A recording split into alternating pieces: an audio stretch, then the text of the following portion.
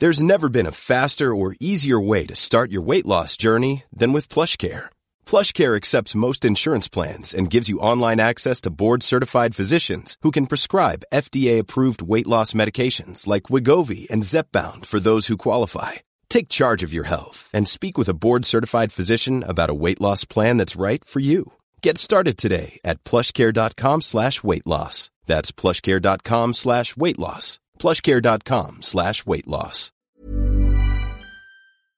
Do you know a student getting ready to go to college? Or are you looking at going back to school yourself?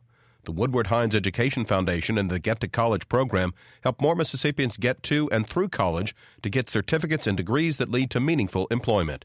They offer free college planning advice, including hands-on FAFSA completion assistance through in-person or virtual appointments.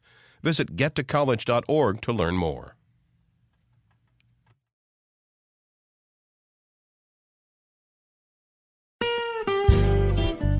Hi, this is Karen Brown. Thanks for checking out the Mississippi Edition podcast. If you like what you hear, click subscribe, hit like, or leave us a comment if your app has that feature. Then find other MPB podcasts by searching MPB Think Radio on your favorite podcasting platform. Thanks.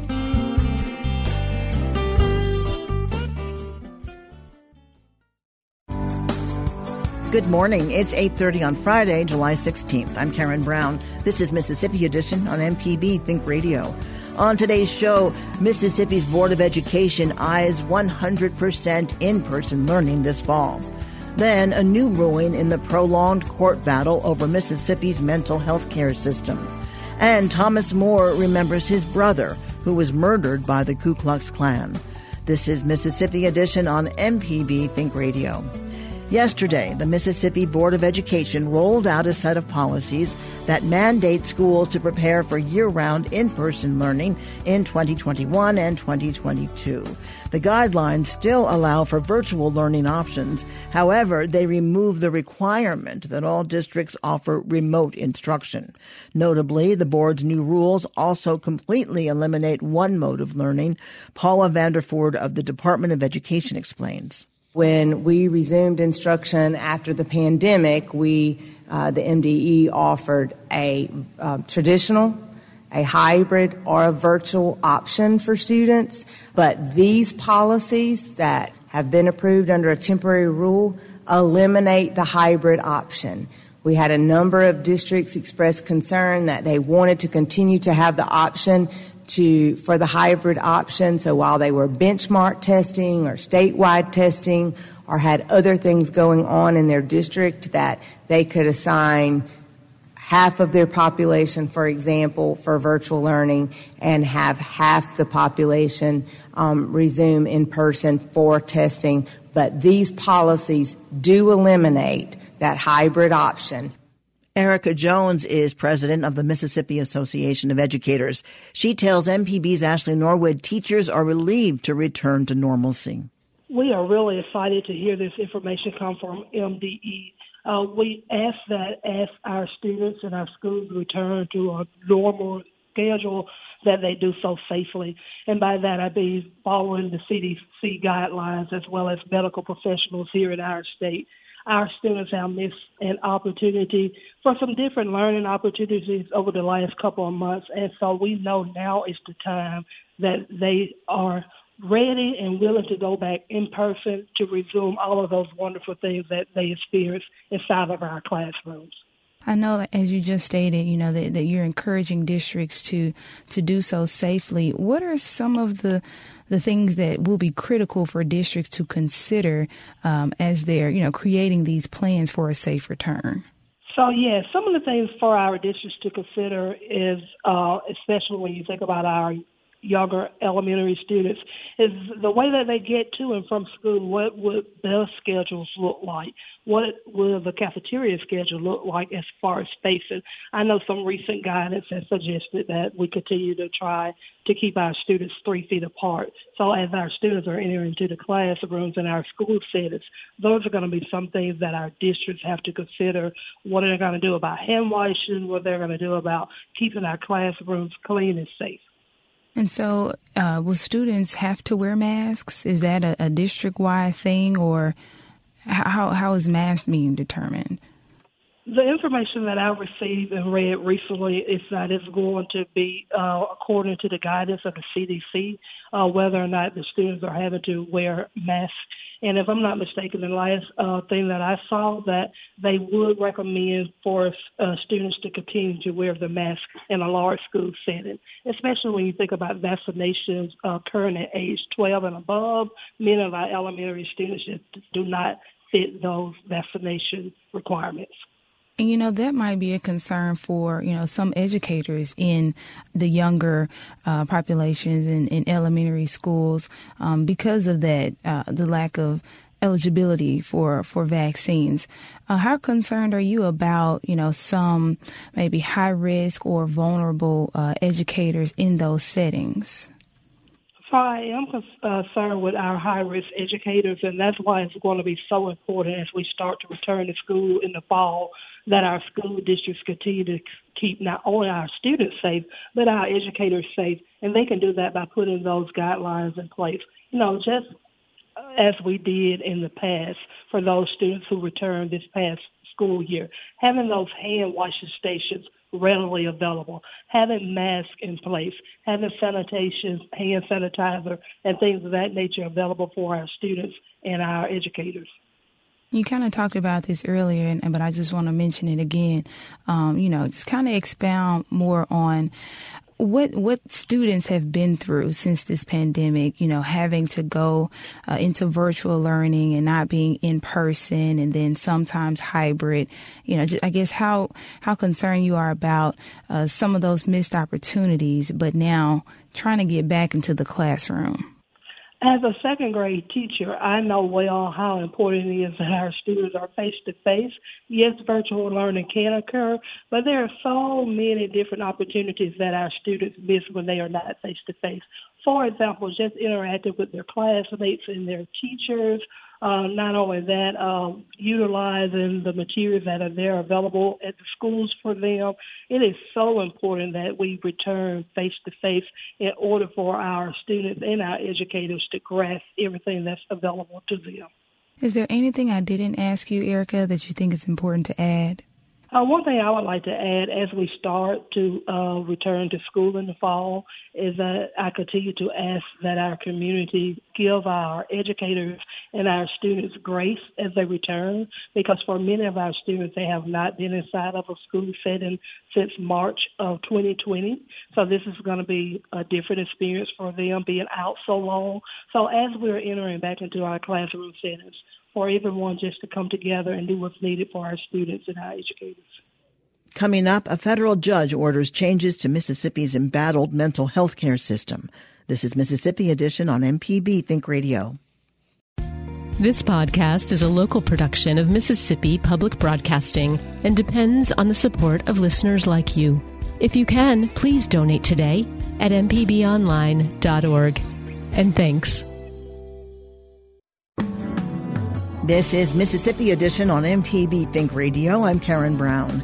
Federal Judge Carlton Reeves has issued a ruling on remediation in a high-profile court battle over the future of Mississippi's mental health care system. The decision comes in the wake of a successful lawsuit brought against the state by the Department of Justice, which alleged the Mississippi Department of Mental Health provided substandard options for care.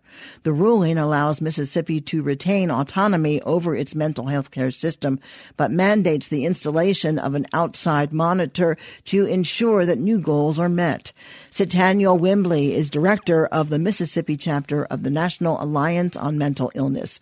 She tells MPB's Kobe Vance that court-ordered accountability represents welcome and needed change within the state. For us, what I'm looking at is the case is saying that the state is not supplying proven adequate services in the community for adults with mental illness.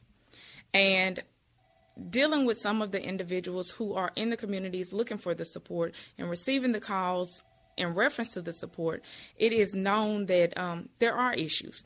There are, especially in the rural areas. Of course, we're in Mississippi, and we have to acknowledge that we are in a rural area. We may not have funding for different things in different areas.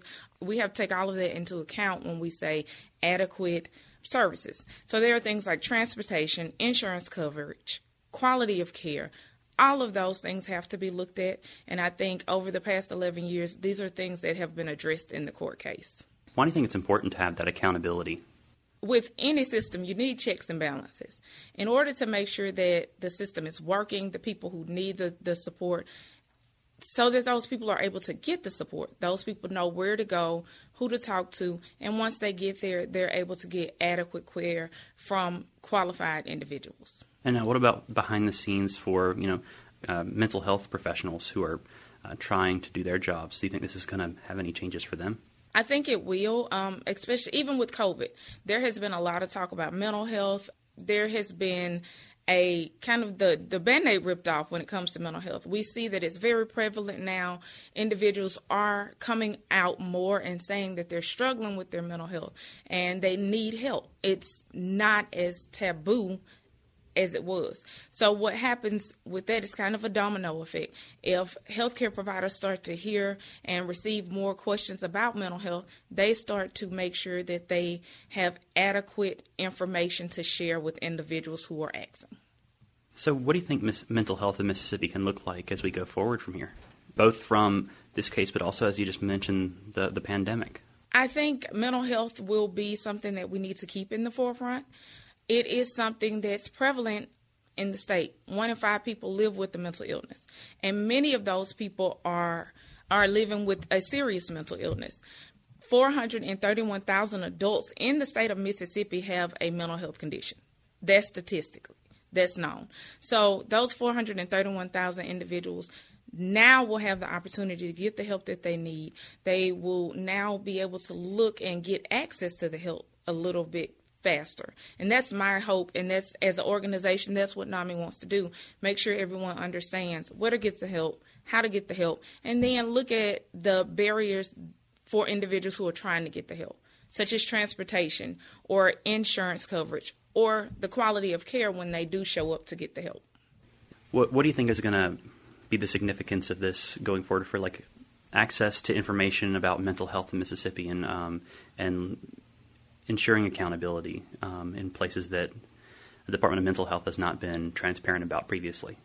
So I feel the data being collected will automatically share the information of where the services are needed more. It will give the Department of Mental Health the opportunity to understand which programs need to be revamped, which programs will need to be implemented. They will have opportunities to learn what's working, what's not working, and make changes as needed. From my experience, everyone that works in the mental health arena in the state, all want the same thing. We want to help the individuals who are struggling. It's just the avenue that we take to get there may be a little bit different.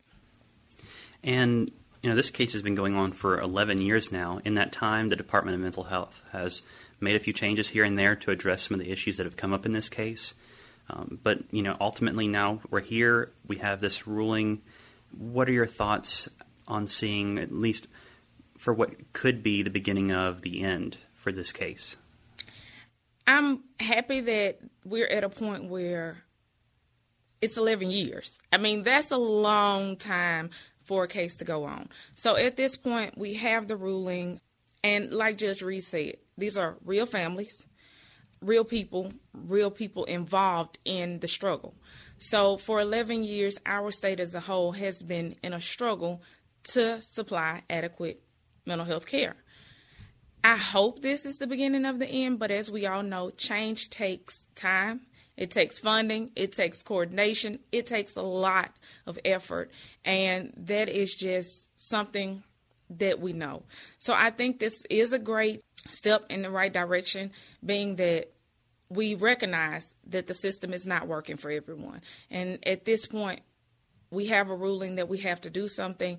And even though there have been some steps made, and some of those are very positive steps, maybe this will help us to secure a way to make a few more steps and maybe a little bit faster. Because we can only do what we're able to do with the funding that's available and the services that are available. So these are things that we have to look at and work together. We often operate in silos, and we have a lot of resources in the state that go underutilized. And now we will have a new 988 system coming in July of 2022, and that's a national effort.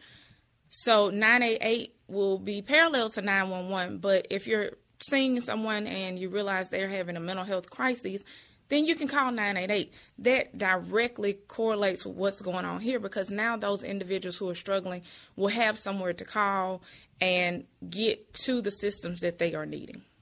The Attorney General's office could still appeal for this ruling that's out right now. I guess, one, do you think that the state would approach something like that? And if so, would that just be another delay on what you think is inevitable to have this returned? At this point, I can't state whether they would or wouldn't. I just know that at the end of it, the people who are struggling really need the services, and they really need access to adequate care. Either way. Well, is there anything else that we might not have touched on that you think is significant that Mississippians should know about, whether about this specifically or mental health in Mississippi? Because mental health in Mississippi is now a topic that's openly talked about, that we need to make sure that individuals are aware of the resources, such as NAMI Mississippi, and the things that we offer. There are different nonprofit organizations around the state that are here, and we're willing to help individuals. And oftentimes we have programs at no charge to those individuals. And it's just we have to make sure that the individuals who need our services are able to get our services and have access to the services. And that's what we as an organization are working on, and I know other organizations parallel to us are doing the same. Satania Wembley is Executive Director of NAMI Mississippi. And Satania, thank you for talking with us today. Anytime, and thank you for asking. Coming up, a new chapter in Thomas Moore's long fight for justice. This is Mississippi Edition on MPB Think Radio. Did a contractor ever tell you the price of something and it sounds so high you think, maybe I'll try it myself? Some jobs just aren't that difficult, and yes, you can do it. If you want to find out how to do those things, listen to Fix It 101, podcast everywhere.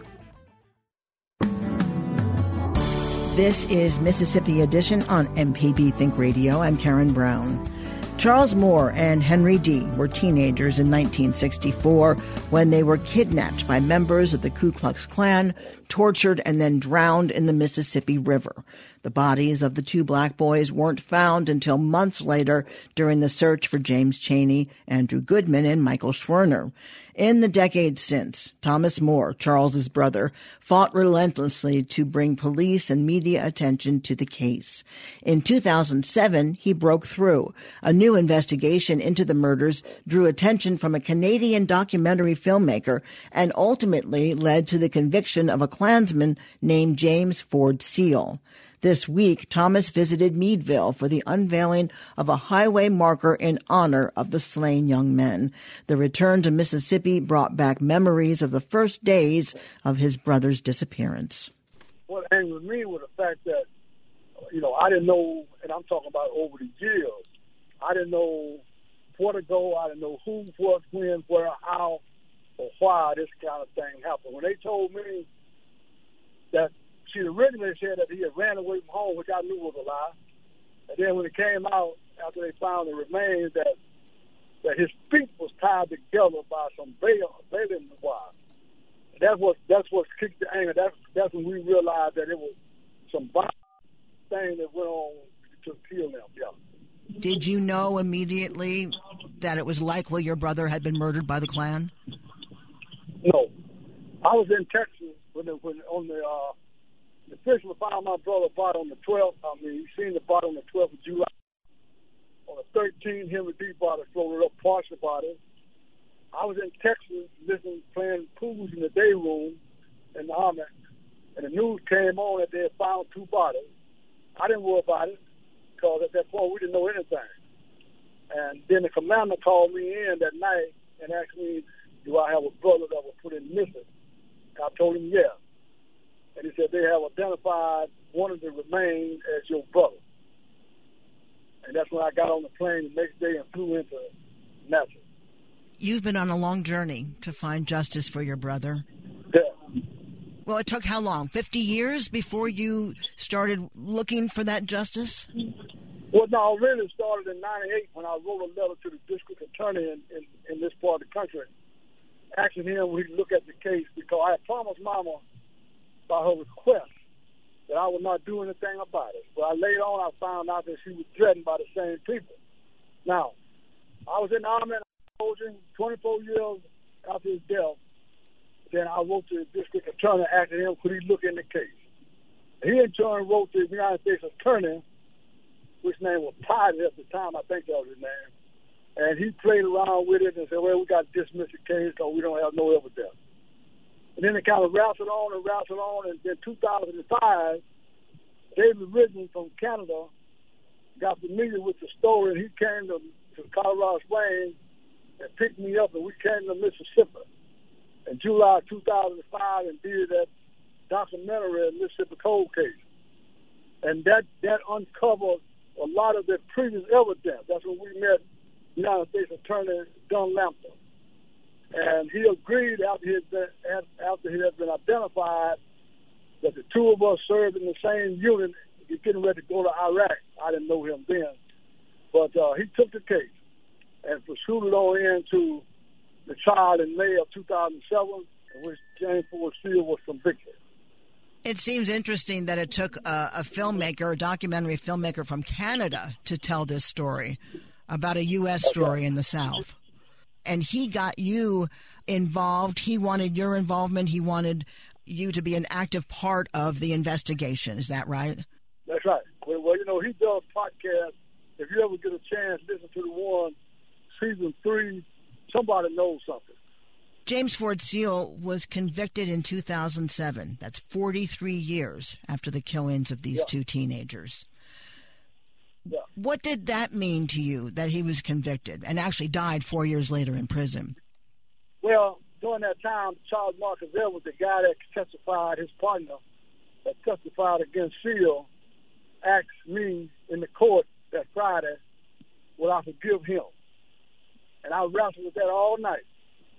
And the next morning, I was beginning to read the Bible. The next morning, I read where it said, how many times should I forgive my brother? And Jesus Christ said, not 7 times 7, but 77 times 7.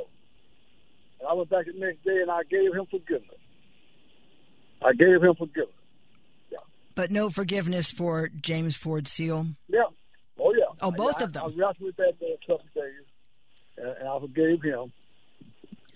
Well, now, 57 years later, this week, a marker is dedicated. Does this bring closure to all of these years? My theme of it is 57 years of running kind of like a relay, and how God placed people in my path to help me go a little bit further. And it started off with Mama running until she passed away. And then I met David Ridgen in 2005. He carried me a little bit further. And then we met Don Lampton in 2005. He took me a little bit further. And I'm sitting here with my friend, Shannon from California, that started this process of building, getting this memorial built. So my theme is running 57 years for justice. And the day is final recognition. Because when they found the bodies of Charles Moore and Henry Deed, the news people said because they were not, Cheney, Goodman, and Swanner, that they were the wrong bodies. And I'm here to tell them today that no, they wasn't. Do you feel a sense of peace, or do you think you'll feel peace when this is all over? Oh, yeah, I'm at peace. Because, again, this is the final thing for that part of the story. Because every time we come in here, David and I, there was always a shadow attitude that people don't know what happened. But then after the trial, that's when my healing began. That's when the transformation of Thomas More began. We wish you the very best, and we thank you so much for sharing what this day means and the life of your brother, Thomas More. Thank you very much. Thank you. Thanks for listening to the Mississippi Edition podcast from MPB News and MPB Think Radio. Don't forget to subscribe if you haven't already, and if your app lets you, leave a comment or review. We really do appreciate it. Remember, you can always get in touch with MPB News on Facebook and Twitter, and fresh episodes of the podcast are posted every weekday morning. I'm Karen Brown. Thanks for listening. This is Mississippi Edition from MPB Think Radio.